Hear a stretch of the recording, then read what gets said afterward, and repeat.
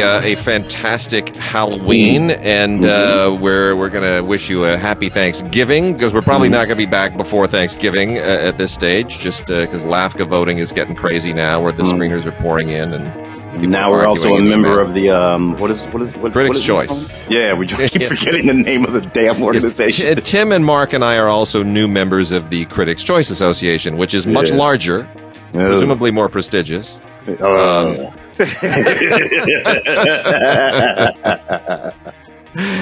a lot of emails come in from those guys. It's much more official, isn't it? Yeah, lots of emails. Yeah. Lots of emails. And apparently, Swag, did you get the Chris Nolan book?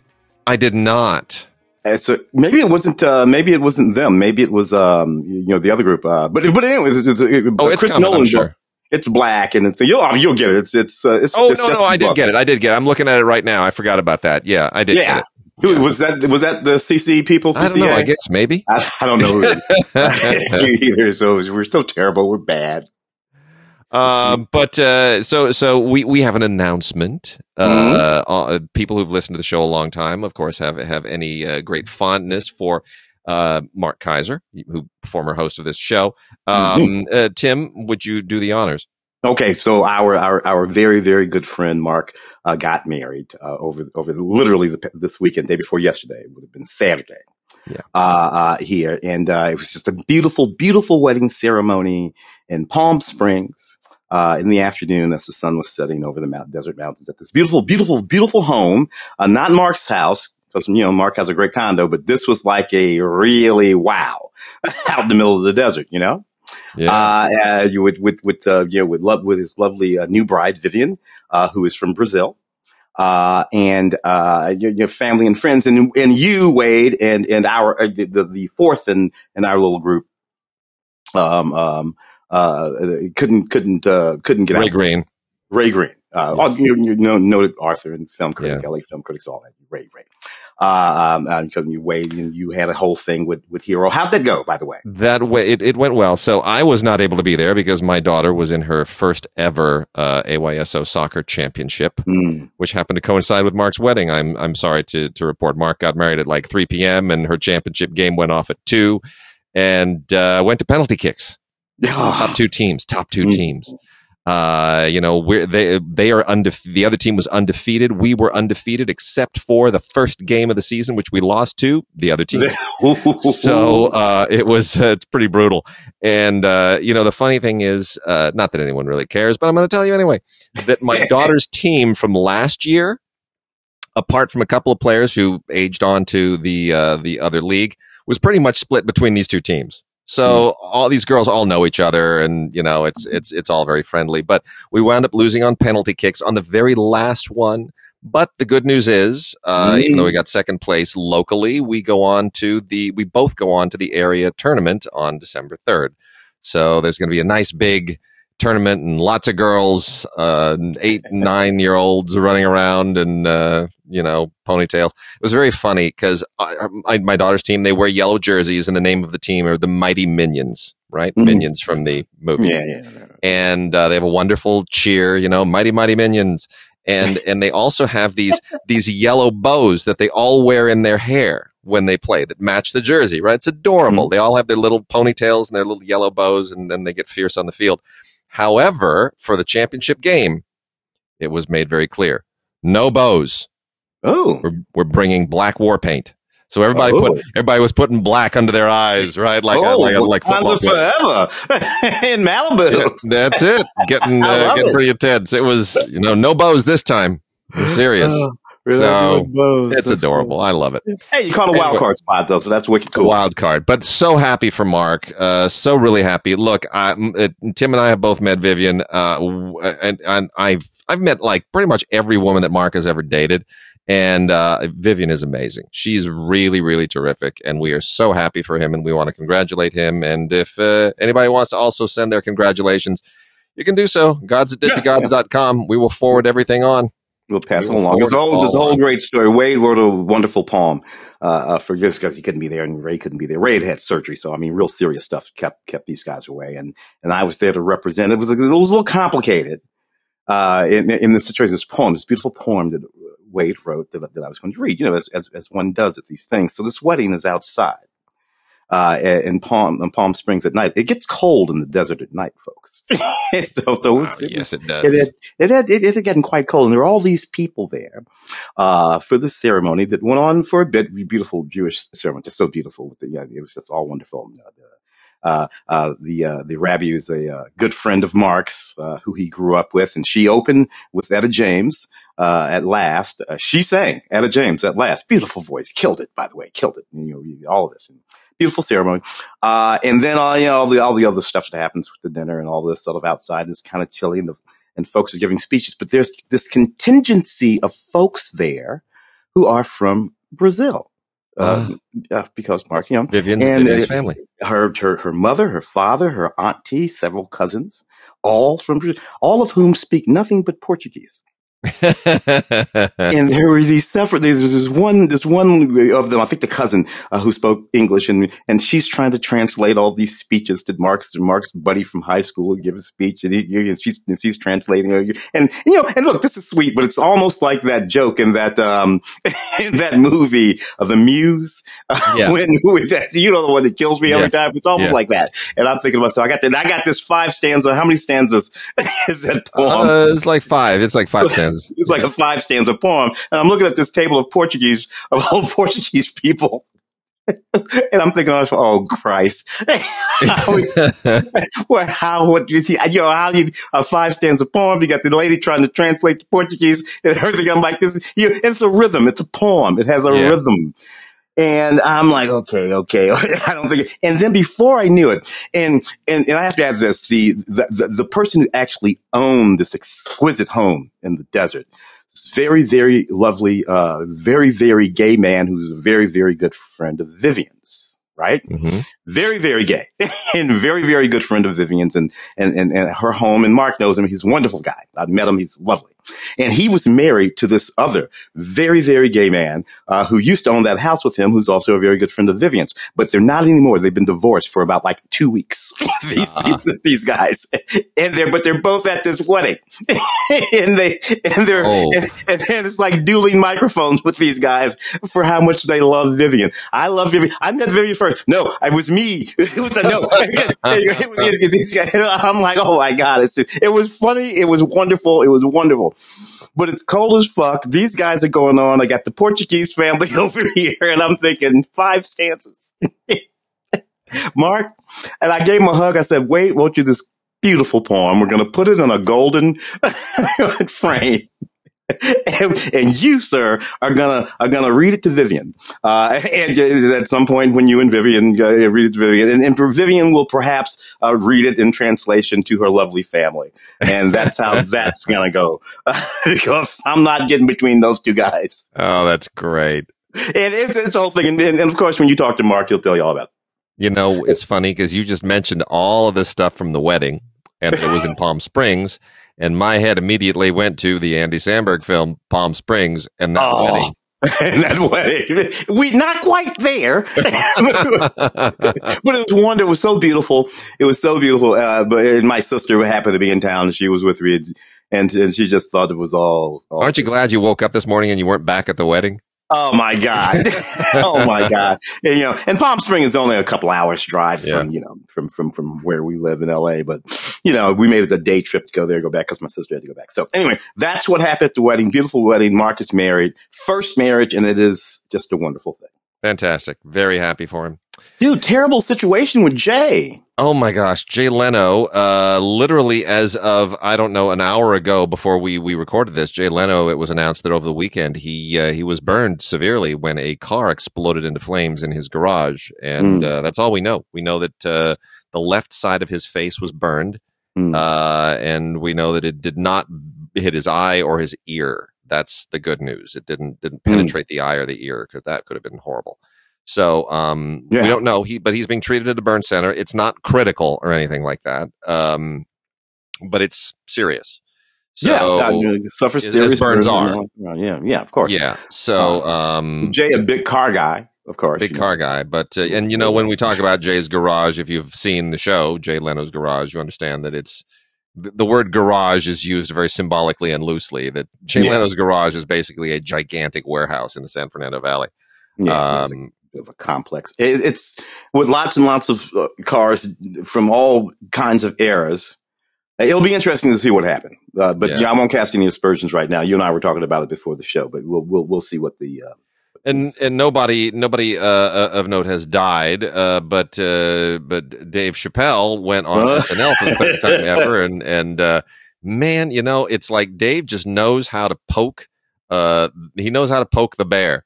I honestly, I thought that monologue was. I mean, here's what I took away from the show, and I haven't watched the show in I've watched it very sparingly since my daughter was born. I've watched it almost not at all in like the last 6 years or so. It's just, Well, I'm like you. I watch SNL in snippets on YouTube. Yes, now, exactly. I really never watch it as it's actually happening. All my favorite cast members basically left. Anyone I wanted to follow was basically gone. Kate McKinnon gone. And Kristen Wiig gone. It just doesn't. It's not interesting to me, and I don't really much care for most of the new cast. It just feels like the writing and the cast, everything's gone stale.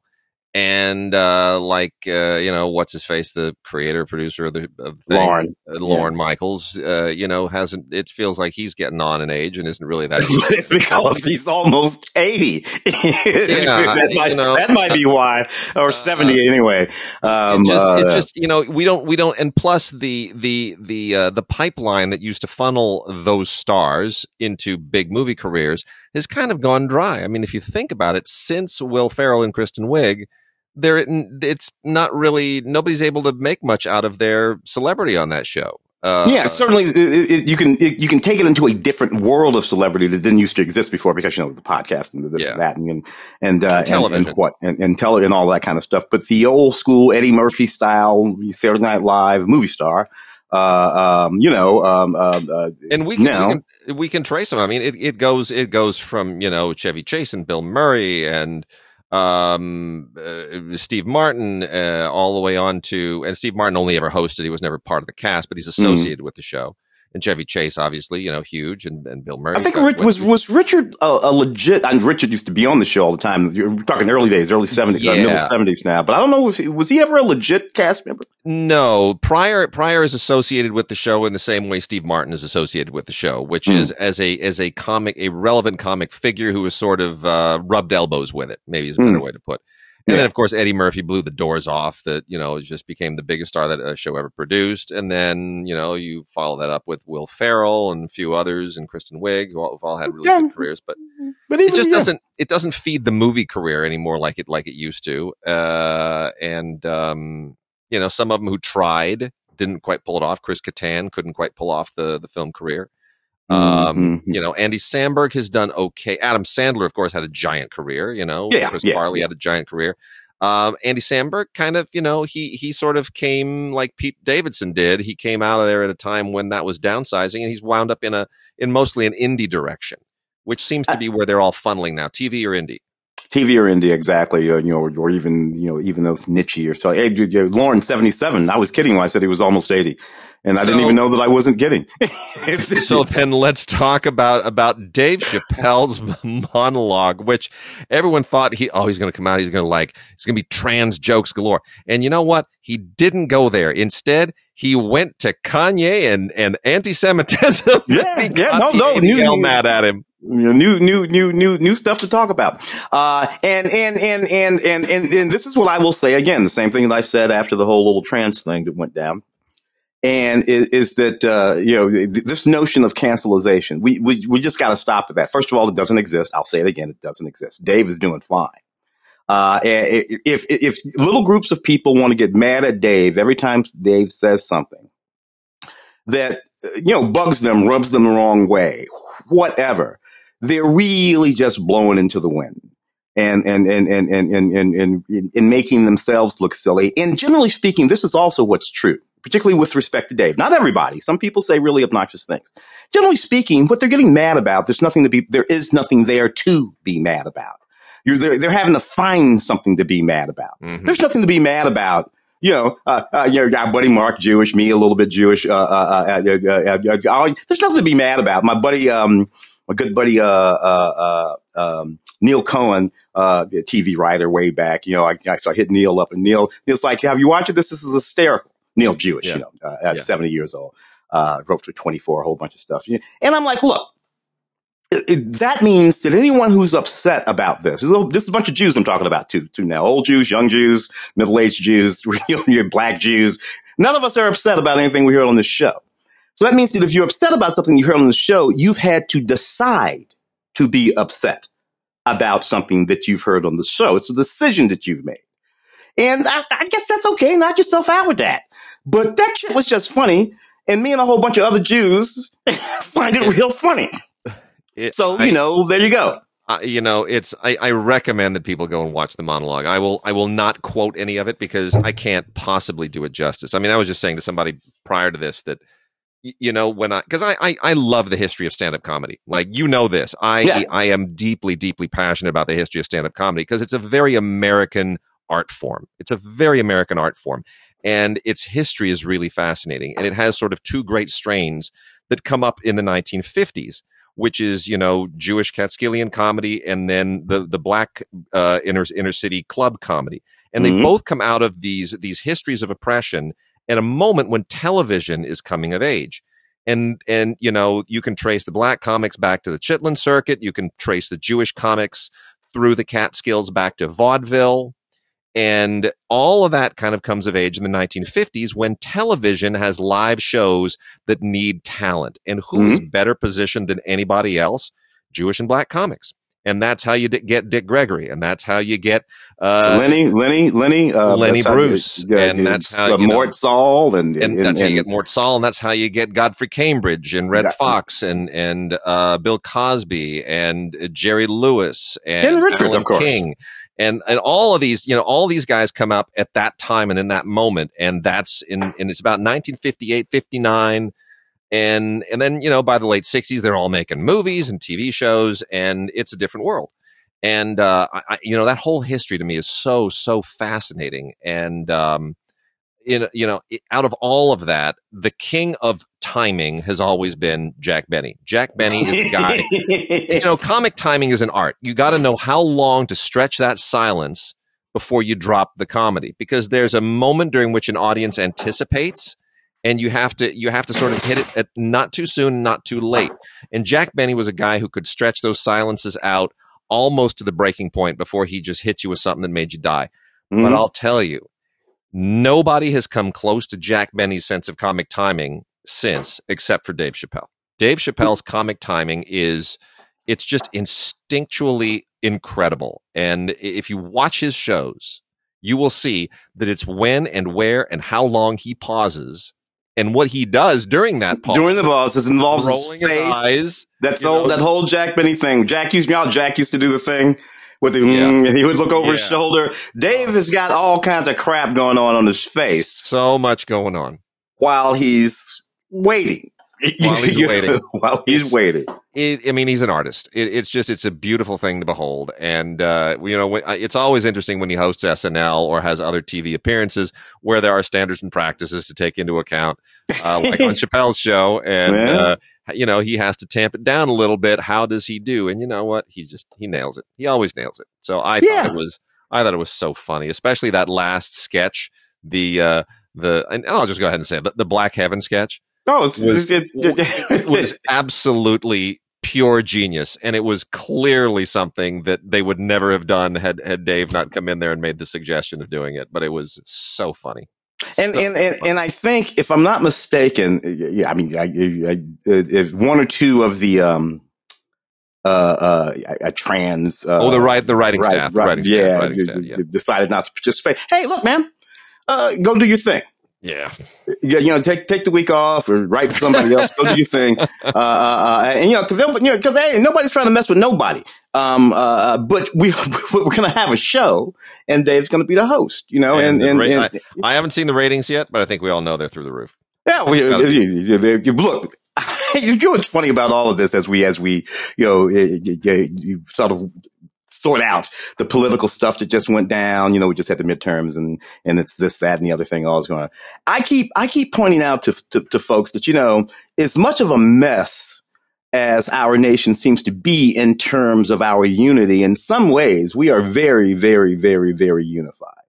There are certain things about which we all agree. One of them is, generally speaking, Dave Chappelle is funny as hell. and he's probably going to make somebody or another a little mad. But you know what? You weren't mad last week when he made the other people mad. so just get over yourself. Carlin made people mad. Lenny Bruce made people mad. Richard Pryor made people mad. Richard, it's okay. And I love all of the people you just mentioned, because all of them really just would not abide by the foolishness. No, they just won't participate. they won't. No, I'm not going to participate in any of your foolishness, and I'm going to say what I got to say. Hopefully, it'll be funny. If it's not, I'm going to tell another joke. And we're going to keep plowing that way until whatever. Yeah. So good work on their part. Excuse me for the call. All right. No, it's all good. Get a drink of water. Let's dip into the DVD and Blu-ray world. Why don't we start with let's start with Criterion. Oh, wicked. Because I see Malcolm X there. Oh my gosh, yes. The big beautiful Criterion of the week is Spike Lee's Malcolm X in a 4K custom Blu-ray 4K combo set. Which I remember remember our old friend Tom Quinn. Oh yeah, from the old Thomas days, Quinn, and yeah. Tom Quinn had a public access show way back when we all wrote for Entertainment Today. And Tom, I remember the year that this came out. That would be 1992. Yeah. Gosh, Tim, 30 years ago. Yeah, man. And Tom had us as guests on that show. And if memory serves, I think we all talked about our number one film of the year. And I want to say all three of us thought it was Malcolm X. Yeah. It was I remember. I literally have who were we writing for? I guess it would have been Entertainment Today. I literally have the clipping from 92 on the wall with Malcolm X at the top of it. It's one of the few that I've kept over the years. Wow. I mean, I still think this is, and I know, like, for example, we talked about Ray earlier. Ray has some problems with the film, which he feels it's the same problem that he has with Gandhi. Ray always wants a biopic to be a little bit, grungier than they are. But you know what? They're documentaries. I still think this is for my money, probably Spike Lee's best film. I think it's absolutely tremendous. It recreates the period perfectly. Denzel could not be better cast, and the 4K is phenomenal, absolutely phenomenal. The audio is fantastic, and there are wonderful extras on here, just gobs and gobs of extras. There's an audio commentary originally recorded in 2005 with Spike Lee, Ernest Dickerson, and Barry Alexander Brown, the editor, along with Ruth Carter, his Oscar-winning costume designer. And there are new interviews with Delroy Lindo, Terrence Blanchard, who, of course, wrote the score, the amazing score. There's a making of featurette here. There's another feature-length documentary that's narrated by James Earl Jones, deleted scenes. I mean, there's just a ton here. You could spend half the day watching the movie, which is already long. It's, over 3 hours long. It's about 3 and a quarter. And you could then just watch about 3 or 4 more hours of extras and not get tired of it. I think this is a tremendous film. This is my pick of HD 4K Blu-ray, 4K UHD Blu-ray of the week. This is it. Malcolm X, tremendous from Criterion, unbelievable. Yeah, wow. The features, anything in particular? Spike on there? Commentary? Spike's all over. I mean, featurettes, interviews, documentaries. The commentary. He's all over this thing. He's all over it. I'm glad Barry Alexander Brown's on here too, because he's edited most of Spike's films. He's a really cool guy. He directed one little indie film in the early 90s. I interviewed him for that at the time. And I wish he'd gone on to do more directing work, because I think he's got some real chops. But he had a decent doc a couple of 3, 4, 5 years ago. That's right, too. He did. That I remember. I see that Infernal Affairs trilogy. Yeah, that is also out this week. This is also a really big deal. It's not 4K. That's my only beef with this, but it is this is the Infernal Affairs trilogy by Andrew Lau and Alan Mack is legendary. So everybody probably already knows. If you don't, you should. That this is the basis of The Departed, which won Best Picture, the Scorsese film. but The Departed is not even close to this trilogy. This trilogy is unbelievable, and and what it does, especially in the third film, which is like this Rashomon kind of revisiting of the story from a different point of view. It's really amazing. Everything about these three films is sort of mind blowing, and they just you got to see them all. They're really really impressive.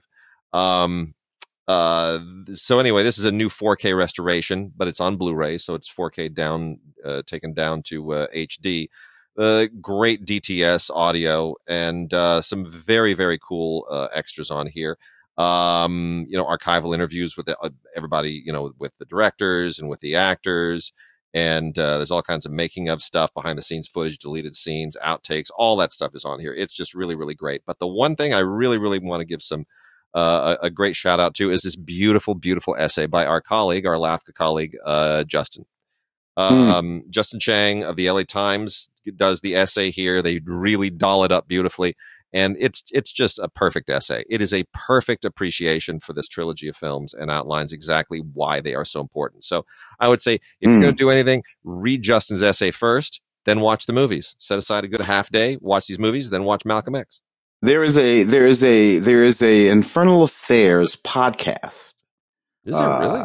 Yeah, I think it's called, and people can look at it, Trilogy Infernal Affairs. Something like that, or you like that, but it's a podcast, and all they talk about are those movies. These two guys, that's all they talk about. There's a lot to talk about. Yeah, there's some really great movies. I mean, it's sort of one of the all-time great, cop and crime sagas. It's just tremendous. I mean, it's really, really great. The third monster criterion this week is kind of historic. It's Andrew Stanton's Pixar classic WALL-E. Which the LA Film Critics shockingly in 2008 gave Best Picture of the Year. I remember being in that meeting, and everybody kind of looked at everybody at the end. We're like, did we just give WALL-E Best Picture? Like, we were all okay with it, but I don't think anybody even thought it would happen. It just came out of the blue. Yeah. But WALL-E is a beautiful film. I like the first part of it more than the last part, but I've grown to appreciate the last part more. Anyway, it's WALL-E's a beautiful film. The little how did it hit Hero? How does it hit Hero? Hero likes it, but she hasn't watched it since she was probably 4 or 5, and it's been a number of years. So we may want to watch it again and see how it plays. It's not a thing. The documentary Goodnight Oppie is sort of making the rounds of right now. It's a wonderful documentary about Opportunity, Spirit, and Opportunity. The two rovers went to Mars, and Opportunity lasted 15 years. And of course, when you look at Opportunity, and then you look at WALL-E, you're like, okay, wait a minute. Here and there's a dynamic that's there, and it's funny though. But in watching that doc, it made me pop WALL-E in and look at that, and I'm like, interesting how, because me, I don't care for the anthropomorphization of pretty much anything.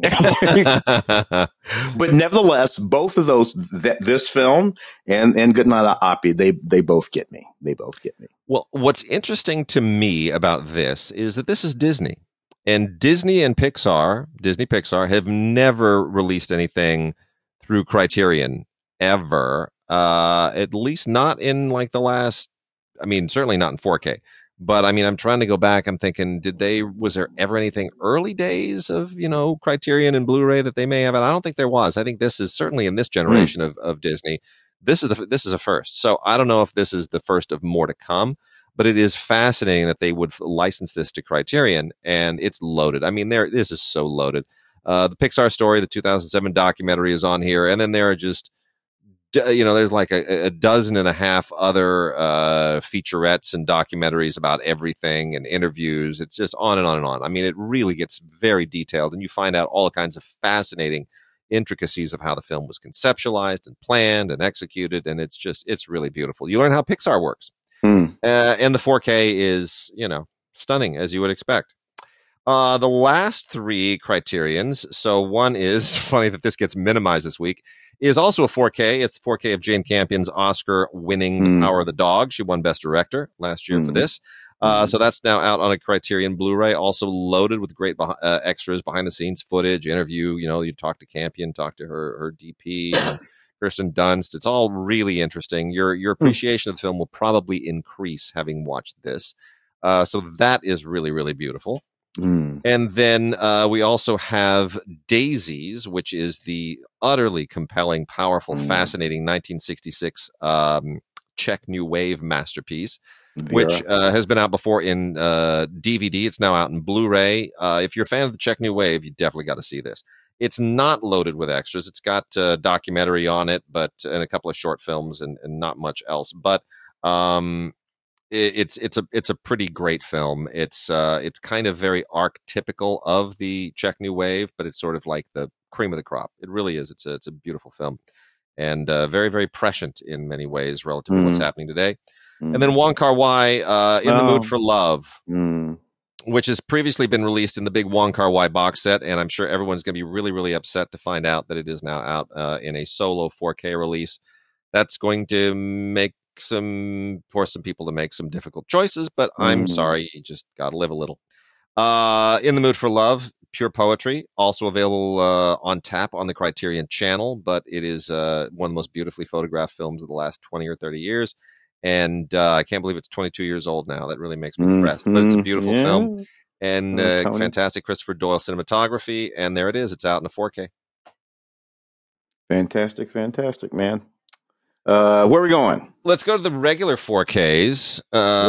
Shall we start? Paths of Glory. Is that a part of the regular 4Ks? That yes, Paths of Glory. So is that the new one that's in theaters now, or the So the 4K releases from Kino, they've got the trilogy of early Kubrick films on 4K. These are the Kubrick Harris, the early Kubrick Harris films that really kind of launched his career pre-Lolita, pre-Spartacus. And they are all very, very solid in 4K. They don't have a ton of extras, to be honest. There are some commentaries on here. Different commentary each time. Tim Lucas does a very solid commentary for Paths of Glory. It's solid. It's not brilliant. Some brilliant commentaries coming up later I'm going to make mention of. Really brilliant. But The Killing has a commentary. Tim knows what I'm talking about. The Killing has a commentary by Alan K. Rode, which is very good. Really gets into a lot of the nitty gritty of the story and the Jim Thompson origin and all that kind of stuff.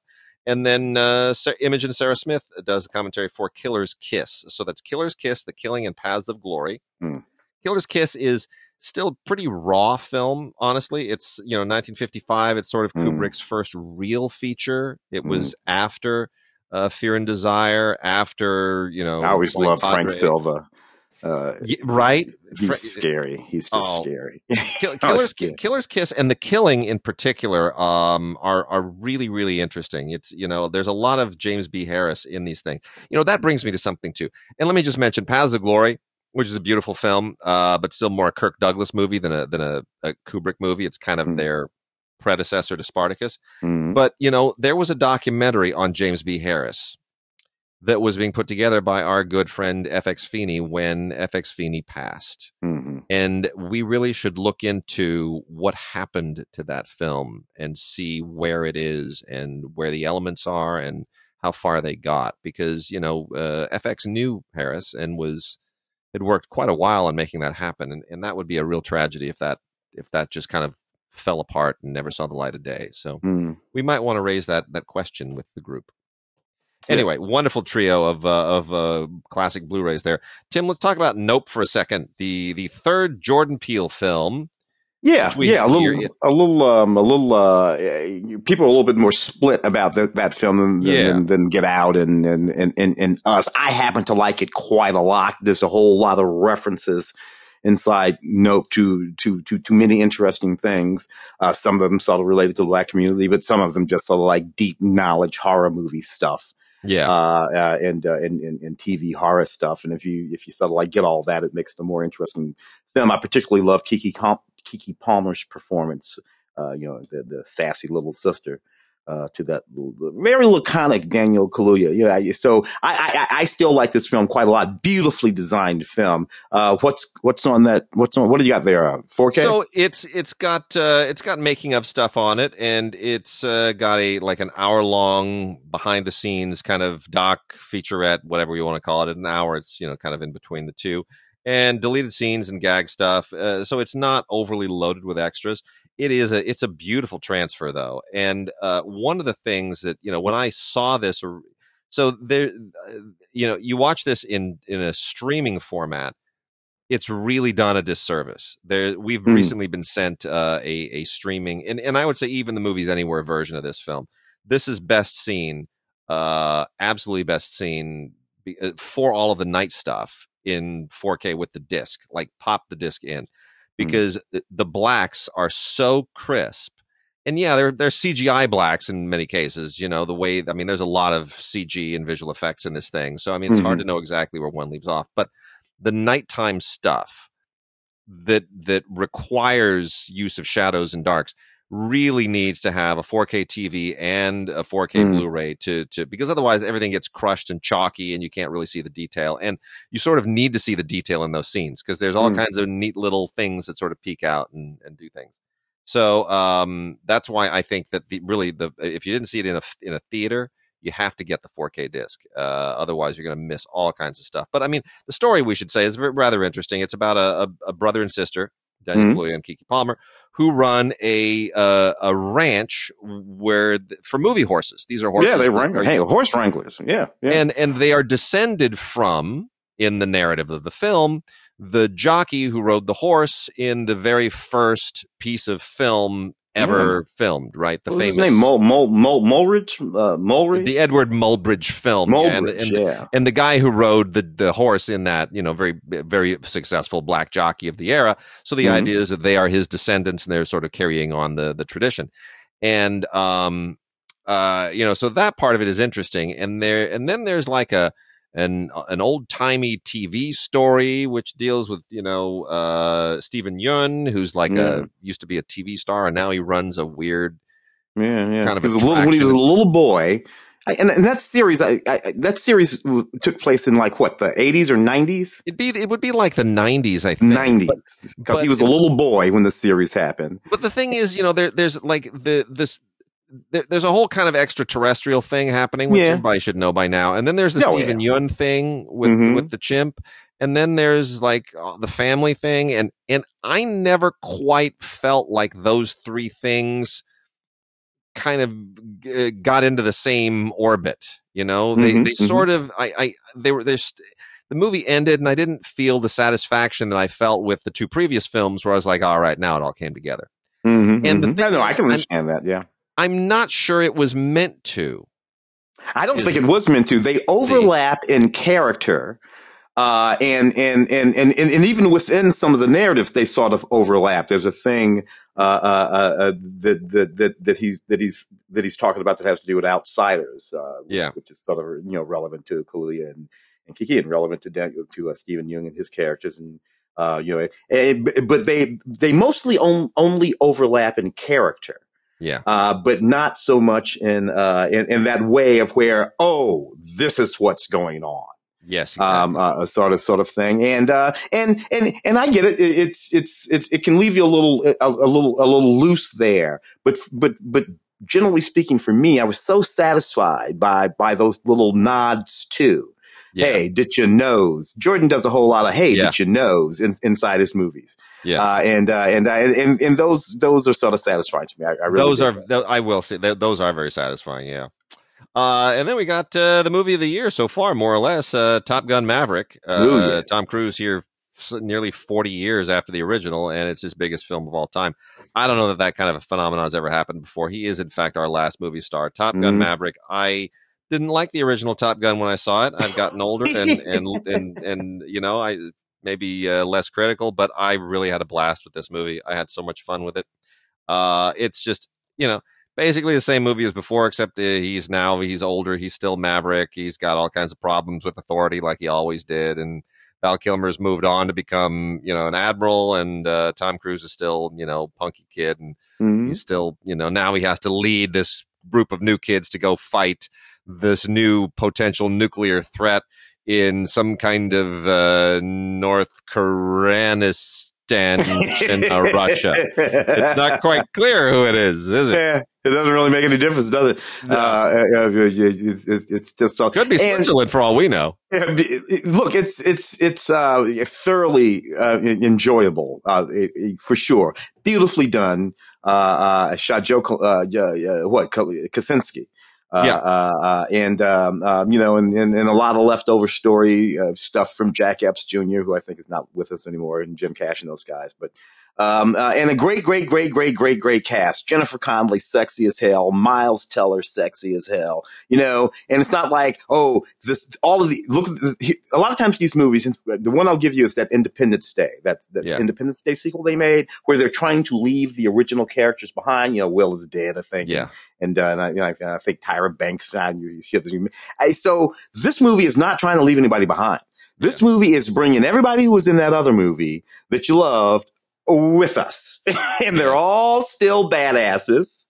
And now we got a whole bunch of new badasses, but they're not replacing our other badasses because that would have pissed me off. I mean, guys like me and you, that would have pissed me off. This guy, but no, they're like, no, everybody's still hot and sexy, baby. and we're making a new movie. And I love that about this film. It is loaded with extras too. 80 minutes of stuff behind the scenes, just over and over and over. It's just really great, really fascinating. And it's fun because they understand that, it's all about sort of enhancing the movie. E.T., the extraterrestrial, out in a standalone 40th anniversary with edition 4K UHD, all kinds of new special features. Nothing really that requires upgrading. E.T.'s been out before in 4K, so this kind of you don't need to double dip here. We can't talk about E.T. without mentioning the Fabelmans. Yes, we won't ruin it or nothing. But have you seen the Fabelmans? Oh yeah, that's right. We talked a little bit about this. We didn't get into detail. I think we both. Everyone else is going nuts about it. Oh man. I think you and I have some reservations. Well, the title is extremely appropriate. This is a fable, and that's okay because but at this exact moment though, James Gray has a film out called Armageddon Time. Yeah. Which is also, more or less, The Fabelmans is sort of loosely the Steven Spielberg. This was the life that I had that led me to becoming Steven Spielberg's story, mostly, kind of, sort of, thus Fabelmans. But James Gray's movie, Armageddon Time, is a film that I like far and away better because I think it's a far and away more honest film.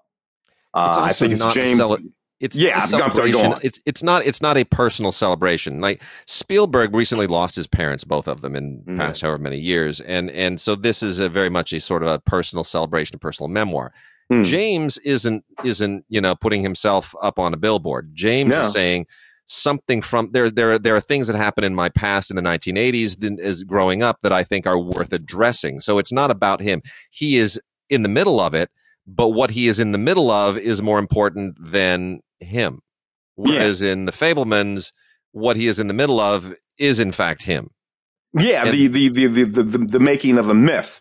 Yes. And maybe therein lies the difference. James is not a myth, but he's so I look at these two films and all I know is like I came away from Armageddon Time infinitely more satisfied and feeling like somebody had told me a true story, a true-ish story.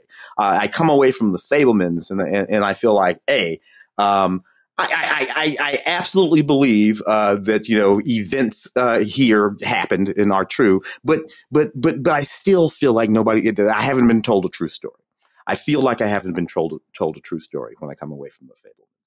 That's the way I would sum it up. And what's weird about this is that I am not right now flashing back to a particular day in about 1990 when I was on the set. 1990? It would have been about 1990, yeah. When I was on the set of Matt Reeves' thesis film at USC, talking to James about the Steven Spielberg biography that I had just read. And it's very weird now seeing these two films because I know a lot of these stories from James's past, right? We've talked about it. And of course, I know a lot of the stories from Spielberg's life because they're in those bios. But it's very weird thinking back to that moment, and now these two films. Very strange. We're talking about E.T., of course. Yes. But I got to tell you, this film, E.T., the DVD you're working with there, the 4K, and Close Encounters, and Catch Me If You Can, and to me, those films collectively, and I think I'm leaving something out, I believe have informed me more about Steven Spielberg than the Fabelmans. I know way more about Steven from having seen those films. I'm leaving something out than I feel like you're going to get about him from the Fabelmans, which I think is just sort of ironic, considering that's supposed to be sort of, semi-autobiographical. Let me transition then. What does 3,000 Years of Longing tell you about George Miller? Yeah, man. Look, absolutely nothing really. This film, it's adapted for one thing from that A.S. Byatt thing, and so maybe that's what it is. It's not George Miller writing, like when he's writing. It's a short story. Is that what it is? Yeah, it's adapted from a short story, but I'm not quite I've not read the short story. No, and I feel like having seen this, I still don't know what the short story is about. This movie's kind of all over the place. I mean, it's it's Tilda Swinton and Idris Elba. Tilda Swinton is she's in Istanbul, and Idris Elba is a genie, and gives her 3 wishes, and I mean, there's a whole. If you think all right, she's a woman and his genie and 3 wishes, and that's sort of a traditional thing, and then it goes into all kinds of different directions that I didn't see coming, and I'm not sure I like them. It's dazzling to look at. I just don't quite think I understand it, to be honest. Might need to watch it again. I mean, sometimes I think George Miller just reads things and says, I'll bet that sounds like a great challenge at this stage in my career. Let's see if I can make that real. Yeah, that's what this feels like. It's exhilarating to watch, but again, I feel like as opposed to any of the the Mad Maxy sort of stuff, where he is building that narrative from the ground up, there's this connective tissue, through line connective tissue with it all. This has just a framework that already exists, this sort of a Jen story, and I just don't feel like it's going anywhere or has any sort of direction that's his. This is the story I'm going to tell. I don't know. That's the way it's looks like. And then we got Brad Pitt in Bullet Train, 4K UHD, which Mark saw before I saw it. And I said, well, what'd you think? Because I was kind of looking forward to it because it looked like my kind of movie. And Mark said he called it the worst Quentin Tarantino movie never made. It's exhausting, this movie. The worst movie that Quentin Tarantino never made. It's exhausting. Why? There's all kinds of things going on. There's on a train. There are assassins. We move between, all kinds of things going on. It's nonstop. Everybody is quipping and quirping and all that kind of stuff, including Brad in this movie. And it all adds up to absolutely nothing. It literally is just that on a train. There's a narrative, but who cares? It's just a bit piece and set piece to bit piece and set piece. Somebody says something funny, fight, moving on. And we do it again. And then we got a very strange DC animated movie on 4K. Respectable, but still strange. It is Batman and Superman Battle of the Super Sons.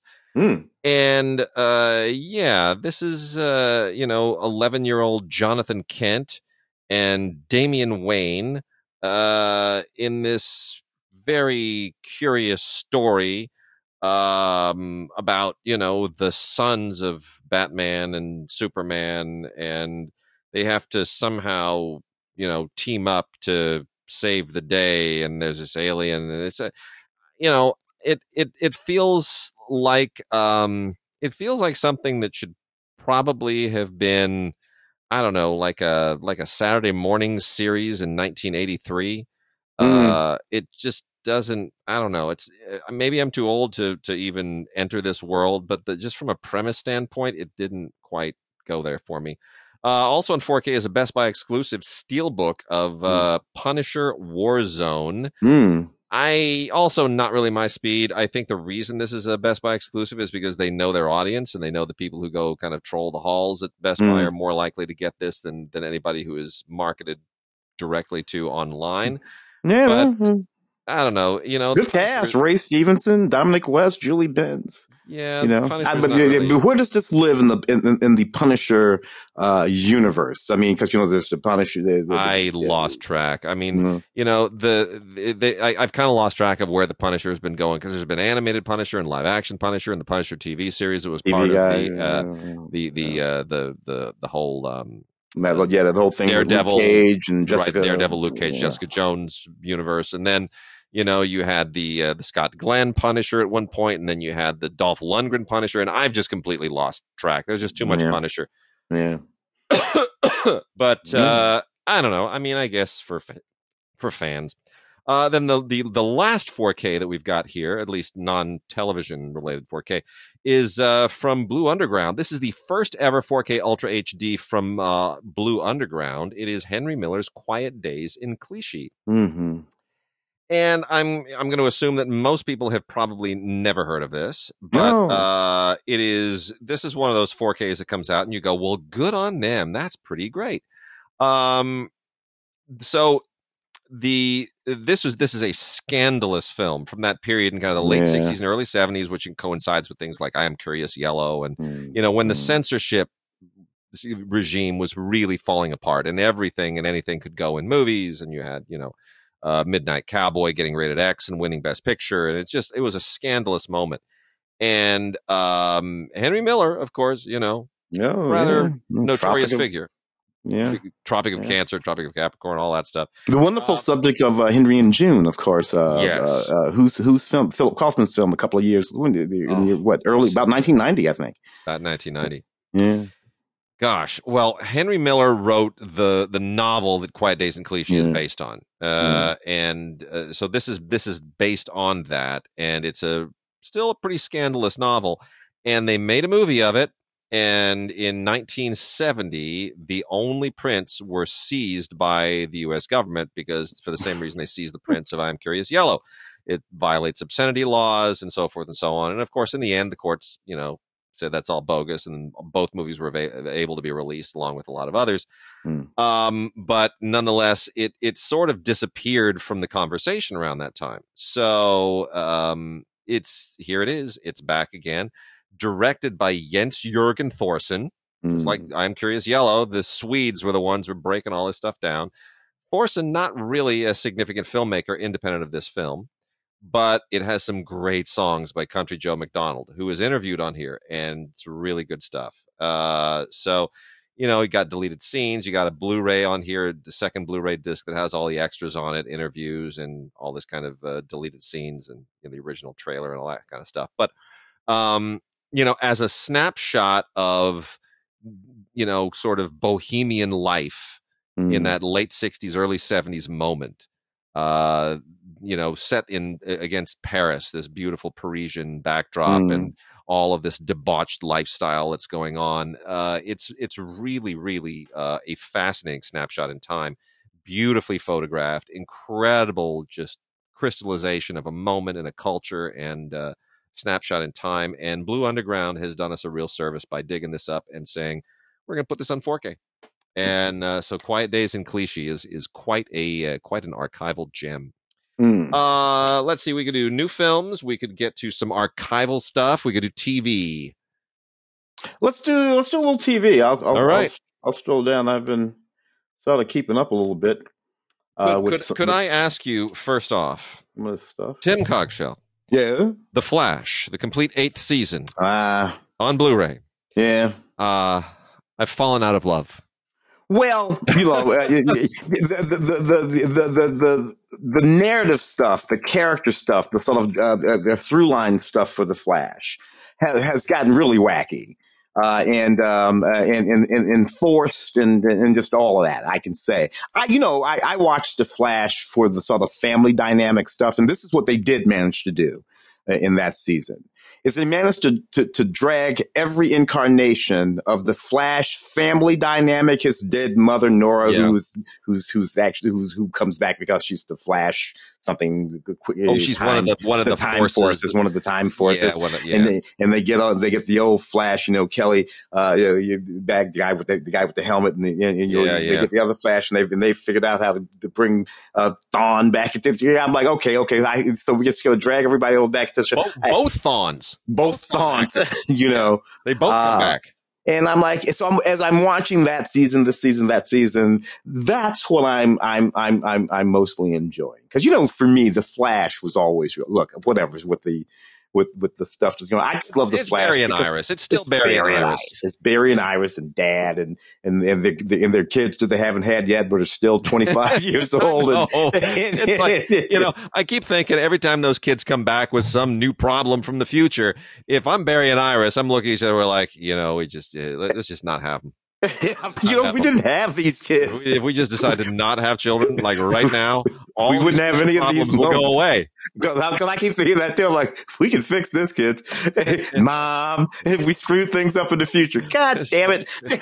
What the hell's wrong with you kids? What did we do wrong? Anyway, but I know you're not so nutty about the last season or two of The Flash. Well, it's. I mean, it was a struggle for me to get through this season. I got through every episode as I have the previous, but it's more like a milestone now. I'm like, all right, I've never missed an episode of The Flash. I'm going to keep watching these damn things, no matter how bad they get. If it goes to 20 seasons, I am going to suffer through this damn thing. And it kind of was all over the map. I feel like the writers don't really care. But I keep hoping, and I also think they keep adding too many cast members. I got to be honest, the Team Flash just keeps getting bigger and bigger and bigger, which is one thing if it's all Team Flash, but the problem is everybody on it is a meta now. Yeah. They pretty much. I mean, like Joe, right? Joe's the only one who's not a meta. Like his wife's a meta and his daughter's a meta. I mean, Anyway. That was all. You're right. It's all too much. Of course, it's too much. But anyway, there it is. It's out there. It's on Blu-ray. Knock yourselves out. Walmart exclusive, That 70s Show, complete series from Mill Creek. How do you think this ages, Tim? That's a good question. That 70s Show ages fairly well for me because I watched it during its run. I think it started in about 98 or so. And, I watched it most of the way through that run. And for me, it was extremely nostalgic, sort of completely. So for me, when I watched that 70s show, it's like I'm watching the show from the 70s. I don't even connect it to 1998 to 2006. Right. It's like but there it is. A show that's nigh on, close to 20 years old, season one of that show. What do you think? Is it something you can pop in? Yeah, I mean, I was never a huge fan of it originally. I kind of grew to appreciate it in concept more than execution. I could tune in and go, all right, I kind of get what they're going for, but I'm not going to ever really watch a full episode. So I will return to it whenever we get stuff in. I'll be like, oh, okay, let's take a look, see if I still feel the same way, and I kind of do. But it's not my speed. It's not my kind of comedy, but I understand the audience it's made for. So I try to be fair about that. It's not that it's bad. It's just not my thing. You know what it is. The character I like, none of those kids. I watched that show for Kurtwood Smith. I agree. He played the dad, him and his wife. He lived next door to me. That guy, and I loved him. He was wonderful. He was good. And me and him would talk because he's like, because his son, my good friend, Roy Lee, who was the same age as me. But Roy Lee was, a different kind of kid, and Kurt would literally say to me, I wish you were my kid. My kid's stupid. And I'd be like, yo, man, you can't say shit like that. What am I supposed to say to that? And I am a Kurtwood Smith fan. I mean, from the time I first really became aware of him in Dead Poet Society, where he plays the dad, right? Oh yeah, he just beautiful performance there, and then he just switches at 180 degrees to become basically this horrible, vicious, sadistic gangster kingpin in RoboCop. And I thought, all right, now I'm going to pay attention to this guy. I love Kurtwood. He's for real. Kurtwood Smith, absolutely terrific character actor. Let's talk about for a second seasons 1 and 2 on Blu-ray of Evil. Oh yeah, which I think is becoming a very, very interesting show. yeah, Mike Coulter there. Mike Coulter Did, kind did of they doing. did they move? Did they do something like move networks or something? What did they do with that show? It seems like that show was originally on ABC, and now it's over at Paramount Plus or something. So it's a CBS show. CBS show. Okay. It was originally CBS. They may have moved it to Paramount Plus. That might be that it moved from CBS to Paramount Plus, which they're doing with a few things.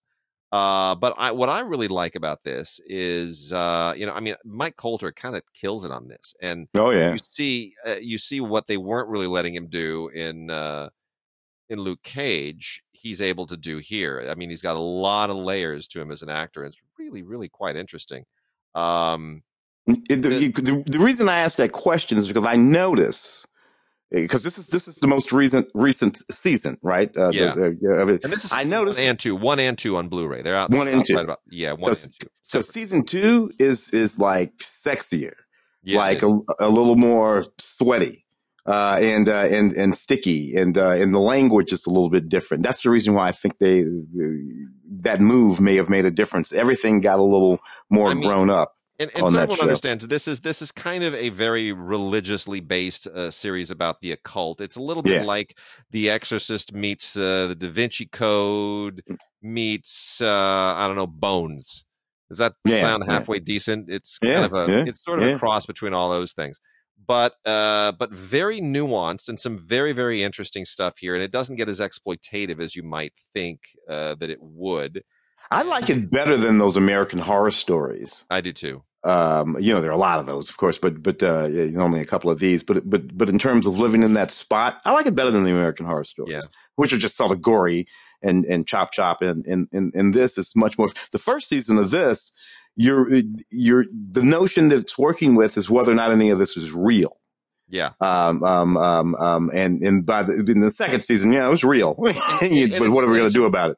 It's an interesting pairing, because Coulter plays a guy who's working to become a priest, working to get ordained, and he's teamed up with this psychologist played by Katja Herbers, who I've never heard of before, who's amazing, who's just amazing. It gets really amazing in season 2. It's a really, really interesting dynamic between those two, and they're both very interesting, kind of tormented characters. I think this is a cool show, and I'm eager to see where they take it, and I hope more people kind of find it because it's worth discovering. So that's Evil, seasons 1 and 2 on Blu-ray. Let's see what else. Anything here that's jumping out at you that we should prioritize? Well, let's see. We Hunt Together. I think is in that stack of stuff you got there. The British series, season 2 of that. I enjoyed season 1. Haven't cracked open season 2, but there are a lot of British performers in that series that I just like a lot, and they pop up in all kinds of stuff. Charlene White and Harmony Cornfield. I just Vicky Pepperdine, all these folks. So season 2, what do you think about that? Colin Morgan, who was in he was in a lot of Doctor Who's. I think this is a very this is basically from the same people who made Luther, and it's kind of got a similar. It's a little bit darker than Luther, but it kind of lives in the same general procedural world, and serial killers and very intense dark procedural stuff, and just general British procedural. But I like it. I think the writing is smart. I think it's it has kind of a moral nuance that a lot of the American procedurals just don't have, and I always appreciate that. It's almost more, it's less about whether they'll solve the crime and who's guilty than the process, and it's a very interesting process. That's I find very, very compelling. As long as we're talking about British shows, is also the BBC's Shakespeare and Hathaway, Private Investigators. Which is kind of cute and entertaining in a moonlighting, in a Glenn Gordon Caron way, right? Like what he did with Moonlighting and Remington Steele. It's a little bit in the same kind of thing, except with a kind of a Shakespearean kiss to it. It's the Shakespearean undertone to it that makes it sort of fun and very uniquely British, but. Yeah, I mean, maybe Heart to Heart. It's got a little dash of that too. Yeah, Look, it's cute. It's literally set in Stratford upon Avon. Avon, yeah. You know, her name is Lula Shakespeare. His name is Frank Hathaway, and they invested. And there they are, and it's sort of sweet and sort of funny, and I like it a lot. Yeah, it's fun. It's Vicky Pepperdine's in that too. Yeah. Got some big complete sets here. I'll make quick work of if I could. We've got the complete series of Charmed. This is the new Charmed, not the old Charmed. This is Blu-ray of the new Charmed. I'm a big fan. And along the same lines, we have the complete series of the Good Witch, or just Good Witch, the Hallmark series, Good Witch, which ran for 7 seasons when I wasn't looking. It's very strange. Canadian. That's Catherine Bell, man. Come on, that's where Catherine Bell went after. What was that Navy show she was on? Yeah, NCIS or whatever. NCIS. Yeah, the first, like the original NCIS. You do realize that Catherine Bell was in my friend Norman's Project 2 when we were in film school, which I was first AD on. I did not know that. You didn't know that? No, I don't think I do that. I think I would have remembered that. So you were at Mark's wedding on Saturday, and did you talk to Zach there? Zach was there, yeah. Zach Weintraub? Okay. Yeah. So, yes, the final scene of Norman's film is a sex scene between Zach and Catherine Bell. I had no idea. Yeah, I was the first AD. I was the person who was responsible for saying, all right, clear the set. Well, look, Catherine Bell's lovely right now in Good Witch. Catherine Bell was ridiculously beautiful in that Navy show, you know, that she was on with that boy for NCIS. And I don't even want to know how fine Catherine Bell was in 1980, whatever the hell you're talking about. It was about 89. It was about 89. I don't even want to know. Anyway, I'm glad everybody went on to do well. I don't know how we went sideways on that, but I do. Hallmark Channel original series, Good Witch, the complete series on Blu-ray. And you know, it's do I regret not having seen every episode of this? No, not really, but it's fine. I've seen every episode of it because Catherine Bell is in it, and I'm loyal. The new Charmed, the complete Charmed. You're much more onto the Charmed bandwagon than I am. How does this compare to the original? Well, I like it. Because I thoroughly enjoyed the original Charm, 1998, whenever the hell that show was on. I had a lot of fun with it. They've taken this one. It's sort of Latinx in black, but it's not really Latinx in black at all. And it's modern and a little Me Too-y, which I like. That's a good thing so far as I'm concerned. And it's sexy. It's just stupid sexy. So I've enjoyed it quite a lot. What season are we in? This is the complete series. It's all the whole series. That's right, because they completed when Lacey left the show. Melanie Diaz and I thoroughly enjoyed the show. It was a lot of fun for me. I hope they don't reboot it again, though. Nah, we're good. We also got a couple of complete series animated shows from Cartoon Network celebrating its 30th anniversary. One is. And I don't get either of these, I'll be honest. You got to be kind of a twisted child to appreciate animation that is just so deranged. But so I don't let my daughter watch either of these.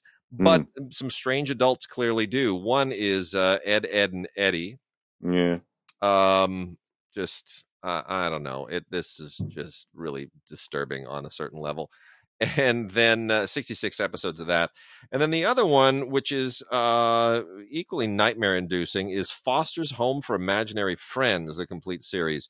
This is, this 8-year-old kid, and he's got, some very, very tweaked imaginary friends. There's kind of a Monsters, Inc. vibe going a little bit here. That's from like the early 2000s or something, if I'm not mistaken. 2004 to 2009, this thing ran. Yeah. Right. And if I have to pick one, look, Ed, Edd n Eddy, I have no love for whatsoever. It's really a creepy show. This thing ran from about 99 to 2007. Yeah. But Foster's Home for Imaginary Friends, if you're about 13 or 14, that's probably optimal. You're old enough to not be scarred for life by the artwork here, but you're young enough to probably still enjoy the imagination of it. and to not be totally cynical. So there's a very narrow window where that'll probably work for you. But both of those are out. And then we also got Ray Donovan, complete series of Ray Donovan, 82 episodes from Showtime on DVD, not Blu-ray. But let's talk about Ray Donovan for a second. I mean, this is meant to sort of suggest that this world exists, that there is this underbelly of Hollywood and people like Ray Donovan who work within it. But I mean, how, your experience, how credible can we say that this is? Oh, this is all just made up. I watched the first a couple of seasons of Ray Donovan. It's just sort of trying to figure out where it was going, and sort of quickly realized that for me, this just didn't speak to any sort of L.A. that I know anything about. This show didn't even look like it was set in L.A. If they weren't literally at the beach in this show, you wouldn't have known it was set in L.A. at all. So I don't know. That's just the way it always did hit me, which is why I kind of bailed on it. As opposed to, what was that show with Bosch? Yeah. Which is set in LA. That's a really interesting comparison. I've never thought of that before, but I think you're right. Yeah. So, anyway, there you go. We got more Ozzie and Harriet. Now, we talked about the Adventures of Ozzie and Harriet seasons 1 and 2, which we covered a few weeks ago. This is seasons 7 and 8. 36 episodes in season 7, 32 episodes in season 8, because back then they just made television like it was nobody's business. I have inquired of MPI, who releases these, as to what happened to seasons 3, 4, 5, and 6, because they just skipped those seasons in these releases. No one got back to me. So I wonder would they have been shot on what were they using, like kinescope or something like that before they went to 16mm film? I don't know. I don't know. I mean, that's a question. Is anything lost? Are there copyright issues? Did they fall out of copyright because somebody, dropped the ball? I mean, those are always questions, and it's always maybe it was a different producing company that got that knocked off the first. Interesting, very interesting. But it does say authorized by the Nelson estate. So somewhere in there's an explanation I have not been able to get. But just know that in addition to seasons 1 and 2, you can now add 7 and 8. And like the rest of us, you can wonder where, 3, 4, 5, and 6 are and when they will come out. Still, a funny show, not loaded with extras. Good show, solid show, very indicative of its era, but, continues to represent kind of a moment in television and American culture that many people question whether or not it is more idyllic than was the reality. Yeah, well, of course it was. It's television. You know what I love about this show? If you watch this show, you see a lot of people that will eventually pop up and become a little bit more known to us from later shows.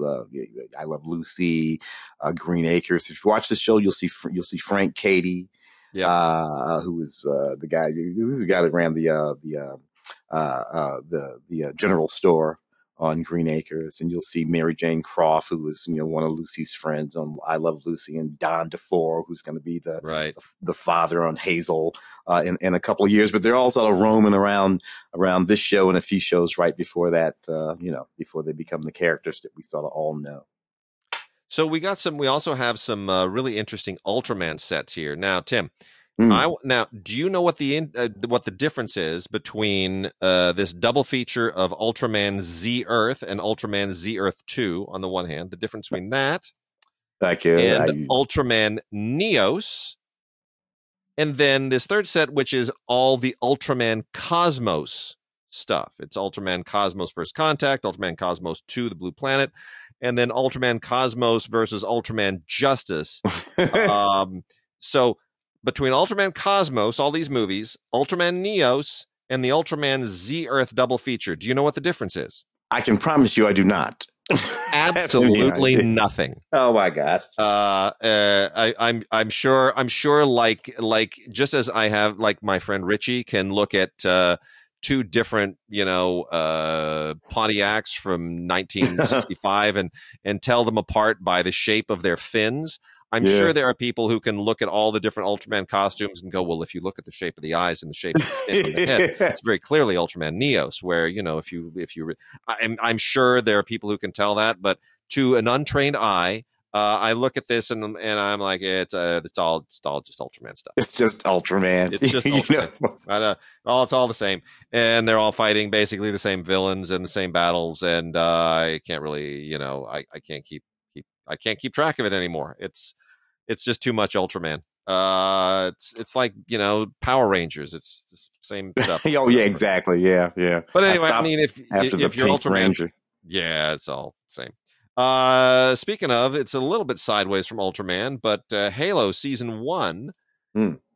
I never played the Halo game. So Sherm, our buddy Sherm is a big Halo guy, very into all the Halo, and therefore, sort of kept me associated with the Halo world and dynamics, which is sort of generally aliens, big giant aliens trying to kill us in the what, maybe 26th century or something like that. Yeah, and these team of elite Marini types in these outfits with special weaponry off into the universe to try to kill them before they can kill us.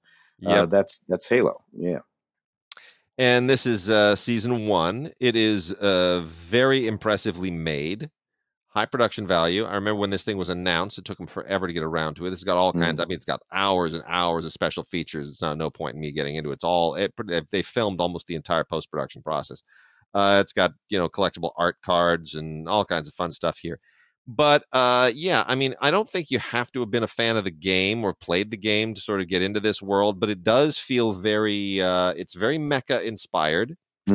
It's very Dune-esque too. It definitely has kind of a Dune quality to it too. So I'll give it a chance in Season 2. A lot of people love Abbott Elementary. I'm a fan. Yeah, let's talk about Abbott Elementary. I kind of decided to give it a shot, and I think it's quite charming and brisk. I think it's very observational and true. Actually, having been an elementary parent now for a number of years, I think they kind of get it. I do. I think they get it.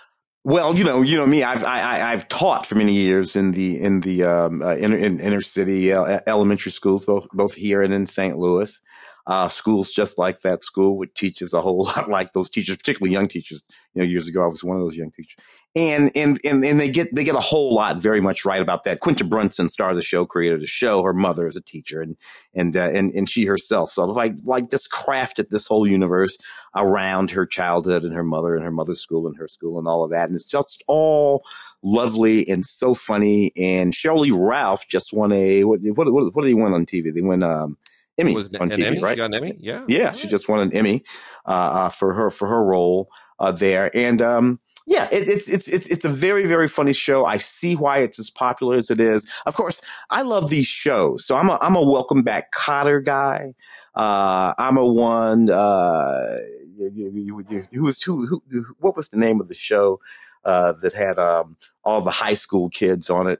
And the teacher was Herman. The teacher was the English teacher guy. Of the class. Head of the class. I'm that guy. Billy Connolly replaced Howard. Billy Connolly replaced Howard Hesseman. Howard Hesseman and Billy Connolly. I love the guy was that guy. I go all the way back to Room 222 with these shows. They're all more or less the same in one. In one way or another. And I love them all. And this one lives right in that pocket. Good work, I say, Quinta Brunson. We got three others here from CBS and Paramount. The complete series of Good Sam, which is when they say complete series, in this case, they mean that it didn't even run a full season. It's basically a truncated season, and it's a heart surgeon thing. Jason Isaacs kind of tries to make a go of it as a romantic lead. Sophia Bush is very, very lovely in the lead.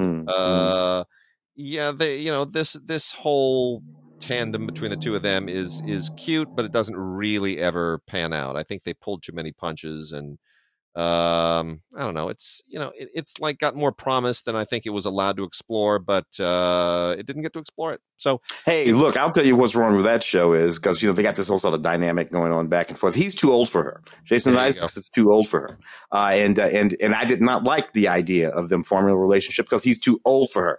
And now Wendy Crewson is also on that show, and that's the dynamic they should have set up. Yeah, with him and her, and then the other guy. So so nevertheless, I mean, it's a missed opportunity either way. I think there were things they could have done with it that they didn't. Grizzly Adams was a thing way back in the day. Oh, a few people might remember Dan Haggerty and that show. We got a movie here, The Capture of Grizzly Adams. They kept that thing going for a while. It's fine. It's okay. This was from 1982. It's the only thing Dan Haggerty really ever did of any kind of relevance. And he milked it, and I hope it's paying dividends to this day. I hope the people who buy this, that a good chunk of it goes to Dan Haggerty wherever he is in whatever cabin enjoying his retirement. What I remember about this movie from 1982 TV is did Kim Darby and Noah Berry Jr. That's what I have, these real old school sort of, yeah. Season 2 of Blood and Treasure. Did not know there was a season 1 of Blood and Treasure.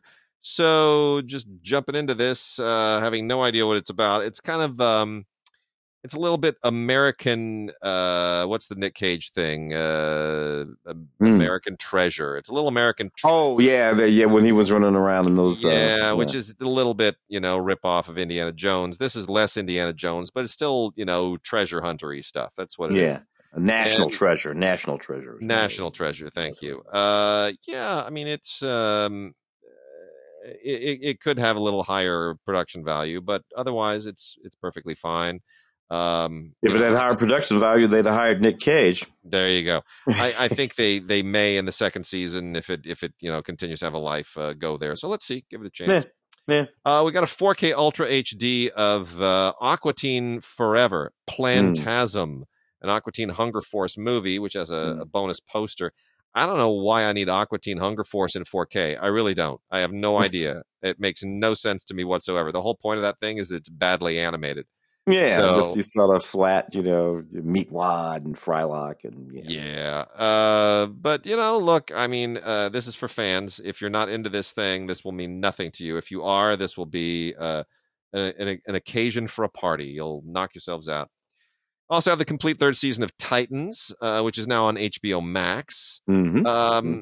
New season just started, if I'm not mistaken. Yeah. How do you feel about what they've done with this show? I mean, it's gone through all kinds of twists and contortions, but it still feels like more DC than anything in the Arrowverse to me. Yeah.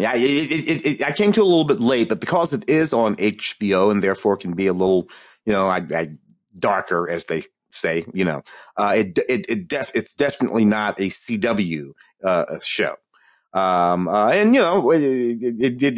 That particular season there is going to go to some pretty dark places. It does. It's a little bit crunchy, a little bit crispy. I'm behind about an episode or two in season 4. So part of me kind of hopes that what they're doing now over at DC with the new, universe, the new DC extended universe that they're putting together under James, what's his name, director of the Guardians of the Galaxy movies. Yeah, James Gunn and the other guy, that they're gonna. I'm hoping they'll bring all this stuff together into something a little bit more unified and Marvel-like, but yet different. That's what I'm hoping. Ancient Aliens is in season 15. I'll give you my quick review of that. Season 15, just like season 14. exact same damn thing. That's the reason the show keeps going on. They stick to their knitting. And then HBO's Euphoria, season 1 and season 2. I just never pretty interesting show. Never got into it. You like it? I came to this. Yeah, you know what? I like her. I like Zendaya. Oh yeah. I like her as an actress. I think she makes really interesting choices and she switches it up. Even though I don't like her at all in the Spider-Man movies, I think she's totally wrong there. But I really like her in Dune. And I like her in this. I think the rest of it, I think everything else that's built around her here is a little lacking, but I think she's very good in the middle of it, if that makes sense. Yeah. It's a show about and set in a community of people, these young people with doing stuff, and I don't like drug problems. I don't like any of these people. Yeah, it's just like these people. If I knew these people, I'd be spending all my time trying to get the fuck away from these people. Yeah. That's a good point. Yeah, I mean, I try to focus on the drama of it, and it's a rough milieu. There is a question of why even tell this story, but you know what? She makes the most of it. She really Yeah, does. yeah. And it's not like it represents a real thing of folks around and about, but it's like those Larry Clark films from 20, 25 years ago, Kids and whatever. I look at those films and I'm like, okay, sure, but most kids are perfectly fine and not these ridiculous kids that you've made this movie about. So, why do I care about these kids? I don't. They're obnoxious. I hear you. Yeah. So I'm going to talk about some Coen films right now. Tim? Yeah. Coen has released some outstanding movies this month. I mean, outstanding. And they have some of the best audio commentaries I've ever heard in my life. Oh, yeah, ever. Yeah. I'm going to say unbelievable commentary. So the first one is these are 3 films by Patrice Leconte. Monsieur Here, which is already a second adaptation of the original novel, is an extraordinary film. And this was made in 1989. Patrice Leconte, shot this great kind of dramatic thriller with Michel Blanc as this creepy guy, and the relationship he forms with Sandrine Bonnaire, and there's a question of a murder, and who's responsible and who's seen what, and it's fair. But I'll tell you, this audio commentary, it blows my mind. So the bonus features new interview with Patrice Leconte and star Sandrine Bonnaire, an audio commentary track by Wade Major, producer, host of the DigiGods podcast, film critic for CineGods.com and KPCC Film Week. This guy knows his stuff. I love it. So, hey, look, man, because you and I both, we had a thing for Patrice. I still do, but Patrice had this run that more or less begins with Monsieur High, and The Hairdresser's Husband, I think, was the next one. Yeah. And it's just this ridiculous run that he had of these movies, Tango, Ridicule, Ridicule, which was Oscar nominated. Man on the Train, Widow of St. Pierre. It's just this ridiculous run. Intimate Strangers. This just was nuts. It more or less starts there, I think. Yeah, and there was a lot of stuff before that, but yeah, Monsieur Here really is, it's extraordinary. The novel by Georges Simenon, and I had a lot of fun doing this commentary, I'll tell you, because I hadn't revisited the film since I'd seen it the first time. So it was fun to really dig into it and talk about all the nuances to it. One of which is that the original version of that is paid homage to in another one of his films, Love Street. I did the 2 commentaries for these 2 films that are on the Patrice Leconte double feature, which is also out from Coen, which is Felix and Lola and Love Street. Neither of these films were ever released in the U.S. So these were made during that same great period, but they were not released here. And I saw both of them at the American Film Market at the time, and I reviewed them for box office, and I could never believe that nobody had picked these up. Like, of all the films you're going to leave on the table during that golden period of Patrice Leconte, you're not going to release Felix and Lola and Love Street? Are you crazy? Like, they're great. So I talk about that on these commentaries as well, and get into all the details and where they fit in his body of work, and how he differentiates his style and all of that stuff. Felix and Lola was made in 2001, and it's a sweet love story between Philippe Torreton and Charlotte Gainsbourg, and they meet at the bumper cars of this carnival, this small town carnival. I mean, that's all it is. He's a guy who just runs the operation, and she's this troubled woman who may or may not be lying about everything in her life and her backstory, and what brings them together and kind of obsessively holds them together. And it's just great French drama. It's a great French romantic drama. Love Street, by comparison, is a period film set right after World War II, when all the brothels were closed, when the new government, the new republic, came in and decided to have sort of a stronger morals approach to society. And it's primarily about this former prostitute, Laetitia Casta, and the character played by Petit Louis, is what they call him, Patrick Timsit, who is who grew up in the brothel, right? So he's kind of a defender and a protector of the women, especially the character Marion, played by Laetitia Casta. And it's, how he becomes kind of an almost Cyrano de Bergerac-like character in trying to help further her romantic aspirations. It's a really intriguing film, beautifully photographed. Period recreation is great, and there's a great homage that ties back in with Monsieur Year, that many people have never picked up on. So I was very happy to kind of throw that in there. So anyway, a couple of DVD Blu-rays with 3 audio commentaries from yours truly on there, which I had an awful lot of fun with. And then also out recently from Cohen is Going Places, the great Bertrand Blier film with Gerard Depardieu, Miu Miu, and Patrick Dwyer. That is out in their Classics of French Cinema line. That's a wonderful, wonderful movie. The more recent Gagarine, which is under the Contemporary Classics line, that is a fantastic directing debut for this great young new director, whose name I don't have at the tip of my tongue here. But it basically takes place in a housing project outside Paris, which is named for Yuri Gagarin. Oh, Fanny Lettiard and Jeremy, Fanny and Jeremy. Yeah. Yeah. This takes place in this housing project just outside Paris, which is named for Yuri Gagarin, who visited after he went into orbit for the Soviet Union back in the 1950s.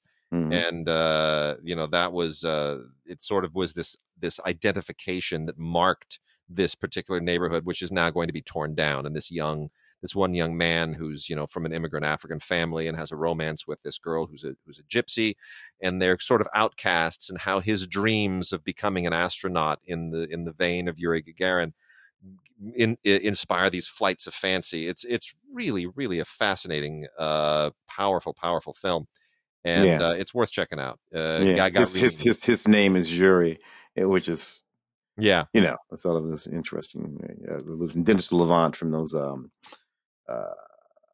Leo Carax films. Yeah.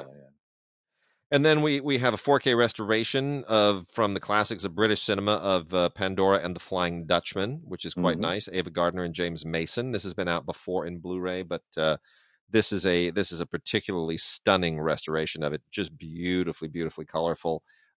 This is better than everything else I've seen. I mean, I've seen a couple of recent Blu-rays of this, but this one's better than both of those. The Good Boss with Javier Bardem, kind of weirdly comedic. I did not expect this. Bit of a strange film. Fernando Leon. I mean, it's a business comedy, but it ain't Office Space. I'll say that. I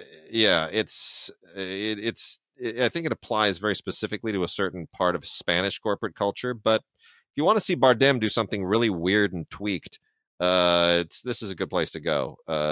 Directed by Fernando Leon de Aranda, and it's won a few awards at festivals. Doug Ray Scott in Last Passenger. Did you see this by chance? Doug Ray, that's that. No, I don't think I saw that. Yeah, it's I mean, I like Doug Ray Scott. It's the one on the train. The other one on the train, that's it. right? Yeah, I did see that. Yeah. I don't. It didn't quite work for me. Actually. Yeah, I mean, it's every time they put something on a train, I always feel like the train winds up being more the star than the actors. Yeah. Right. It felt a little bit like that here too. You got that whole thing. Yeah, we're on a train. Something might happen. Yeah, I mean, it's like a runaway train, kind of a speed. I mean, it's got a lot of those. The one that we just talked about earlier with Pitt, the bullet train. Bullet train. Yeah. It's got all that stuff, and I don't know. I mean, Doug Ray Scott's he could be a good action. Maybe might be a little too old. I don't know. We'll see. Yeah. And then Breathe In from a few years ago with Guy Pearce and Felicity Jones, I think it's a little bit overlooked, but I certainly enjoyed it. I don't know if anybody else did. I might be the only one. And I then remember that movie. It was a right. movie. It was okay. It was fine. Didn't do anything wrong. I like them both. And then James Ivory's The Europeans in the latest release from the Merchant Ivory Library, which he did a few of those Henry James movies, The Americans, The Europeans. I still think this is. I mean, it's not perfectly polished James Ivory, but it's getting there. Yeah, it begins that great run that we know he's going to have that takes us through. What the remains of the day. Yeah. And all that kind of stuff. It sort of begins there. This is Lee Remick and they're sort of from that television period. What is this, like 79, something like that? It's like I'll tell you exactly, 79, right on. Yeah, Look at you. yeah, yeah, and so it's right before this a run that we know, that Merchant Ivory run that they have sort of through the middle, from the middle '80s right on through the middle '90s. Yeah, yeah. Let's do some newish movies. Yeah, what BitCon. we Did you doing? see BitCon by chance? I don't think I saw BitCon. Let me see. Take a look at that. Yeah. So I haven't seen Jeremy Davies in quite a while, and so I thought, okay, well, let's see what's up with this. I mean, it's these are people who haven't been in anything in a while, with the Mm. exception of Tom Cavanaugh, who of course keeps showing up on The Flash playing. I'll bet you Tom Cavanaugh holds the Guinness record for having played the most different characters on a single TV series. Yeah. Because every time he shows up on The Flash, he's somebody else. He plays the French guy, and there, yeah, so there, yeah. Yeah. So anyway, he's on this along with Jeremy Davies and Frank Whaley, and I mean, it's a gritty little. It's a gritty little kind of indie crime thing. A little kind of a Bitcoin based heist movie is kind of what Mm. this is. Okay, And okay. right. And I mean, it's a little, I'll say this, it's kind of hard. I can get excited about a heist film. I can't get excited about Bitcoin. Mm. So to try to do, a more Gen Z oriented heist film to make it about Bitcoin, I don't know that you're going for a sweet spot that doesn't really exist, you know, Yeah, but yeah, yeah. I admire the effort and I certainly like the actors. Maybe that's the best way of putting it. Yeah, see, Craig Mums Grant is in that. Mums. I haven't seen him in a while. Mums, he was sort of like a figure in the late '90s and in a lot of movies, TV shows, Oz and stuff like that. Interesting. Yeah. Easter Sunday with Joe Coy.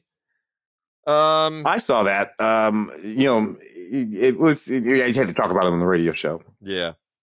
And so to be honest with you, I did not know who Joe Coy was because I just don't follow that particular brand of stand-up comedian. He's a stand-up comedian. He's white and Filipino. I think his father's white, his mother Filipino, and a lot of his humor sort of spins around that. Very, very popular. Had a very, very popular, I think maybe Netflix series or HBO special or whatever the hell it was. And anyway, if you're from a certain segment of the of the sort of comedian loving community, you know who Joe Coy is, and you've seen him. So he got a shot at making this movie with Jay Kachandar directing, from Super Troopers, all that kind of stuff, right? And they make this movie, and this movie is like it's like all stand up comedians when they make a movie. The first thing they do is get some other stand-up comedians to be in their movie. so that you have this movie where Tiffany, you'll go ahead and put your name, Tiffany, you know her name, shows up in this movie, and just all these comedians roaming around the movie. It's like, okay, this is fine. But mostly what happens is we watch Joey Coy stop and do about 5 minutes of his comedy routine. Yep. Which sort of roams around issues of his family, and then we're watching this movie, which is full of quote unquote his family. So we're watching the people that are more or less, the subjects of his jokes and his stand-up routine actually play those characters out in this sort of wacky story. Which is all over the place. It includes Lou Diamond Phillips. It includes Manny Pacquiao's boxing gloves and all kinds of nutty stuff. Bit by bit is kind of funny. Jay is in the movie, and he's actually kind of funny. But mostly it's just Joe Coy doing his stand-up routine. And you can just, kind of go to Netflix and watch that anyway, but you don't really have to have it wrapped in a movie, but it's okay. It's okay. The Duke is a pretty good little fact-based drama with Jim Broadbent and Helen Mirren that was released probably, I mean, it was released earlier this year, but they had an Oscar qualification run end of last year. It didn't really pan out. This was the last film directed by Roger Michell, the late wonderful director of so many cool films, including Notting Hill. And it takes place in 1961. It's about this old guy, this crusty old left-wing labor voting taxi driver who's really mad about, in the UK, you have to pay to get the BBC, or you pay to support you don't get TV service unless you're paying the license fee to support the BBC. Yeah. And he thinks that's totally fascist. So he's refusing to do it. Anyway, his protest all leads to actually winding up where he steals a famous painting. Yeah. And this actually happened. Yeah, he stole Goya's portrait of the Duke of Wellington. It was 1961. He actually did it. And it's about what transpired thereafter. And I think they hit the tone just right. I mean, this didn't do bang up business, but it was still kind of tail end of the pandemic. And I think that hurt the film. But otherwise, it would have done really beautiful business. It's, Jim Broadbent's wonderful. Helen Mirren is equally wonderful as his wife. And I think, just as a tribute to the great Roger Michell, it's worth checking out. You really should see it. It's a whole lot of fun. Yeah. A whole lot of fun. I got a couple of ninja themed things here that I'm going to make super quick mention of, just because it's two ninja themed, ninja title things. Ninja Badass, and the other one is Checkered Ninja. They have nothing to do with each other. One of them, and they're both, not the least bit commercial. There's no reason why anybody should care about any of them. The Checkered Ninja, first of all, is 3D animated. It's just about this young kid, this high school kid who, decides to, dress up like a ninja in checkered clothing. Let me take it back. It's a doll which he dresses up in checkered clothing, which is actually, how do I even put this? Let me try. Let me try a third time.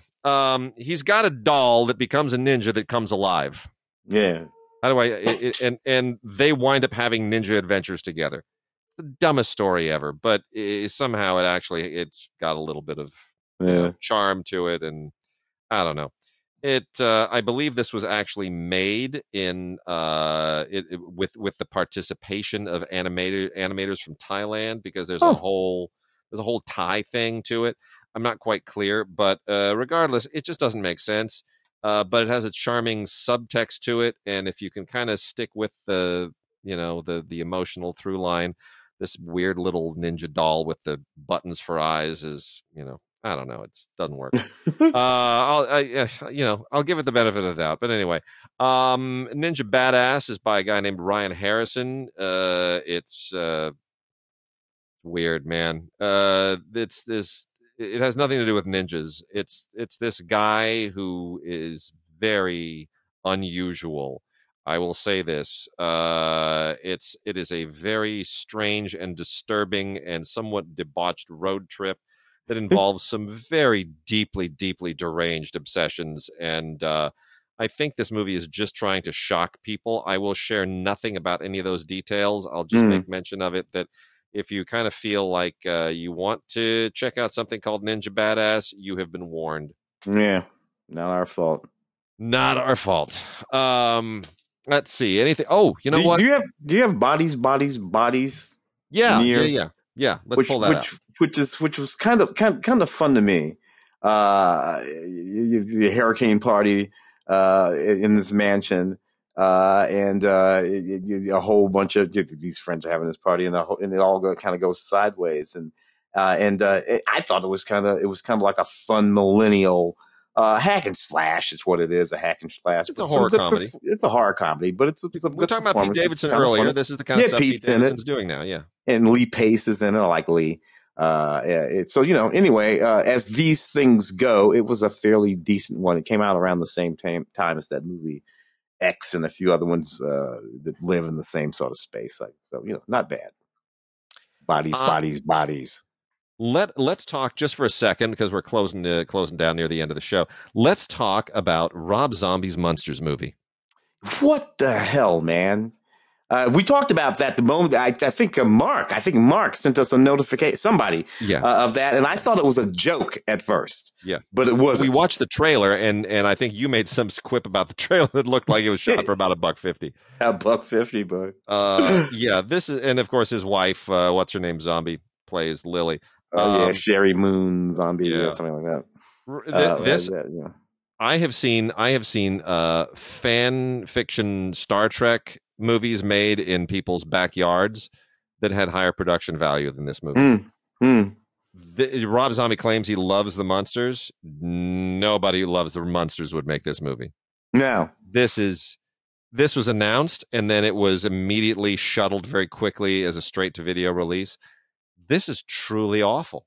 Yeah, it really, really is. And, and Rob, he House of a Thousand Corpses and all those sort of really gritty horror things that he did, sort of aping those kind of movies from the 70s. Oh okay, gosh. Whatever. People dug those movies. That's okay. I don't get what the hell is going on here. And frankly, one of the things that I said is I just don't understand how you give Rob Zombie this particular piece of IP. To work with, or how he got a hold of it. Maybe he was I think you suggested, or Ray suggested that perhaps he was a hired gun. A producer had the stuff, and they hired a gun, and Rob was just a gun on it. I don't know what happened, but man, what a misfire! Really such bad. A misfire, and also because he gets so much about look. It's an origin story. Presumably, this is how Lily and Herman met. Not that is what's wrong with this. I can't even get to that it's just everything about it is just wrong and terrible. It's just really, really bad on every level. Yeah, Rob wrote the script. So it's just so bad. And I didn't even listen to the commentary. I didn't want to, it was too painful. But then I contrast this with this lovely, lovely release from MPI, Marineland Carnival, with the Munsters TV show cast members. And what's great about this, which was, made back like late 60s, I don't know exactly what year. It's 65, man. Okay, so 65, right? So right in the heart of it, yeah. Right in the heart of it. I mean, truly, truly, just a wonderful, wonderful piece of nostalgia. Now, for those who don't know, Marineland was a theme park. It was a marine theme park like SeaWorld that was on the Palos Verdes Peninsula in Los Angeles County for many, many years. And it did the same thing as SeaWorld. It, had, orca shows and sea lion shows, and you feed them and they bark and they jump around and they play games. And, you could go into the aquarium and see fish and the whole 9 yards, right? And I went there a lot as a kid. I loved their ices. I would eat those ices. It was fantastic. It was great. Whole lot of fun. So what this is basically this promotional TV show that used the cast members of the Munsters to kind of push. It was just, it to sort of push the idea of the theme park. And it's a fascinating, weird little archival snippet from the 60s. The kind of thing that doesn't exist anymore, and it just takes you back. It's really, really wonderful. It's great. I just think it's so much fun, and it's got some wonderful little like a Danny Kaye show thing on here, and there's a bunch of other little tidbits from the era. But it's great. Marineland Carnival and More Lost Treasures. It's really, really fun. So everything that the zombie film did wrong, this is like a palate cleanser to me. Fresh wind and Von DiCarlo and Al Lewis and Pat Priest and Butch Patrick. They all, that cast, incomparable. Fantastic. You remember No Escape? No Escape. Ray Liotta movie. Oh yeah. Kind of like an out of normal character Ray Liotta movie. For that period where he wasn't playing a gangster. Yeah. We lost great supporting Lake Bell and all that. I remember that. Yeah. This was the great supporting performance. Ernie Hudson. Owen Wilson, I think, is in that movie. Lance Henriksen, Kevin Dillon. Really a fascinating film. Anyway, this is the movie. It was directed by Martin Campbell. This is the movie that got Martin Campbell the James Bond franchise. Oh, really? Yeah. It's utterly fascinating. It's a really, really good and underrated movie. It's now out from Unearthed Classics on Blu-ray. Yeah. I'm surprised it's kind of it's going to be a little hard to find. People may not know it, but dig it up. It's out on Blu-ray from Unearthed Classics. And Ray Liotta might be one of the best things Ray Liotta did. It actually takes place. This is what I love. The 1994 film. It's 1994. But you know what year it takes place?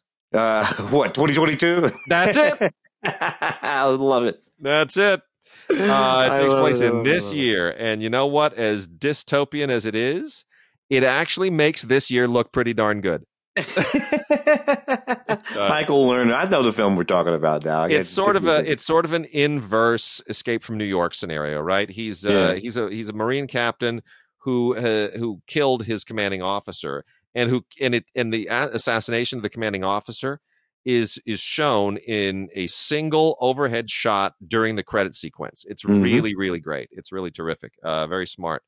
And you don't quite know why he did it. Anyway, he's banished to this prison island. Michael Lerner is the guy who runs the island. Lance Henriksen is on it, and Stuart Wilson, Ernie Hudson, Kevin Dillon. They're all, the guys who are also on the island. And then he has to kind of escape, and you got to find out why he did it. And it's pretty great. Gail Ann Hurd produced it.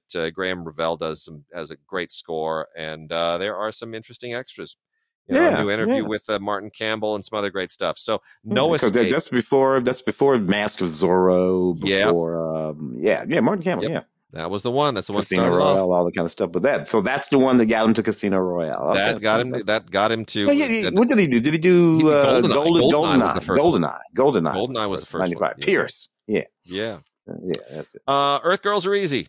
One of my favorite films on the planet. Jim Carrey, Damon Wayans, and Jeff Goldblum in colored fur, and Gina Davis in a bikini that was in what year was that movie? In 1988, in a bikini that will just crush you. It was. I just love this. It was so much fun. Julian Temple, Julie Brown, and Charlie Coffey writing. When I first moved up into the Valley, I lived a few blocks. When I lived on Colfax up in Burbank. Yep. I lived a few blocks from Charlie Coffey. And he and Julie, Terrence E. McNally, who all wrote this together way back in the middle 80s. After Julie Brown, I guess, it was after she had been on, MTV. She was one of those, MTV girls. Yeah. And all that kind of stuff. I would hang out with them and we'd chit chat about this movie. It's just, really thoroughly enjoy this funny, very sweet movie. I don't think you could make this movie today. Probably not as a feature film. I don't think you could. I don't know. Yeah, no, probably not. But it is out from the Vestron series, the collector's series, from Lionsgate, and it's on Blu-ray and it has digital copy. And have knock yourselves out. It's a great little bit of nostalgia. Mm-hmm. Let's wind up with just a couple last things here. Let me see if I can pull out some highlights. It is the 90th anniversary of the Walter Huston, Joan Crawford film Rain, which is also out from VCI by way of MVD. This is really a kind of a forgotten film. It's based on the W. Somerset Maugham short story about a prostitute who has to go to the South Seas. Escapes having to be prosecuted and imprisoned, get her life restarted, and it's a really, really powerful story when you read the actual short story. And the movie doesn't quite capture that, but it's still kind of this nostalgic classic in its own right in very, very different ways, because Joan Crawford, very young Joan Crawford, and her performance it's considered one of the hallmark performances of her career. And it's a really interesting pre-code production that too many people have kind of just let slide. And there's some very interesting bits on here. There's an alternate 76-minute cut, which is really interesting. The one was shown on one side of the Atlantic, the other one on the other side of the Atlantic, and the original trailer, and poster and photo gallery, and a great commentary by film scholar Richard Barrieros, who's a historian of this particular era and these films in particular. But yeah, and if you've ever seen the movie Sadie Thompson, that's basically the same story. But Rain, its 90th anniversary, great classic pre-code movie that deserves to be rediscovered, especially for its performance by Joan Crawford. And then, Tim, I'm going to take us out with volume 21 of Beyond Genres, Worlds on Film Beyond Genres, volume 21. This is an Australian release from this amazing series, not available here, a Blu-ray of Hal Needham's Megaforce. Oh, wow. the Megaforce is well, look, when I think about Megaforce, Barry, what's his name? Bostwick. Barry Bostwick and Michael Beck, and Barry had that hair, and he's wearing this. And Persis Kambata. Yeah, and he's wearing this kind of a unitard thing through this whole thing. It's all like a gold lame unitard with the headband. Gold lame unitard. And it's all the stuff with these crazy motorcycles and Edward Mulhare, who was in Henry Silva and just all those guys. It's just, man, and because it was of course biting into a whole genre of movie that had been pushed off. Right after Star Wars and all that kind of stuff. But they made these movies for $1.95, but you could get a bunch of those motorcycles and put that design on them and do these wacky things. And there's that scene at the end where he flies on the and he's still flying. And those motorcycles all had rocket launchers on the front of them. And being the age that I was at the time, I looked at that and I'm like, you really couldn't spend for something better than just an SD's rocket kit you mail order? Like, that's all they were. They were mail order SD's rockets that they just glued onto the fronts of these motorcycles. It was terrible. I remember the day I saw this with a bunch of buddies very, very well. It was a summer day, and we went out and we're like, dude, there's like 3 new movies this weekend. This is awesome. So we went out and we just nailed it, just one after the other. It was in Westwood, and we just hit one theater after another. And we saw The Road Warrior. Yeah, loved good it. Choice. We saw Blade Runner. Good gnarly move. Dude. And then we saw move. Megaforce. Oh man, that sucked. It's like, that was our day. Those 3 in one day. 2 out of 3. But I'll say this. As bad as this movie is, all these years later, I have a great deal of nostalgic affection for it. Yeah, I do too. That unitard with that hair, and he flies onto that. Yeah, that's a whole movie. Yeah, Michael Beck. I don't know what they were thinking, but my goodness. And then it's a Hal Needham film, and there are these big, gigantic scenes out in the middle of the desert with all these motorcycles and things. That's all like Hal Needham kind of stuff. Yeah, but mostly I'm like, I'm not exactly sure why we threw this to Hal. Because Hal, you need Burt Reynolds running around with a cowboy hat on or something like that. Yeah, you do. Well, anyway, Megaforce is out on Blu-ray, but you gotta get the import. This is from Umbrella Entertainment. It is their Worlds on Film Beyond Genres Volume 21, and it is it's quite a movie. It's got extras on it. It's got documentary trailers. All the stuff that you would expect it to have. An interview with Barry Bostwick and Michael Beck from a few years ago. There's even there was a Megaforce video game for the Atari 2600, which I had no idea. And Barry Bostwick and Bob Lindemeyer do an audio commentary.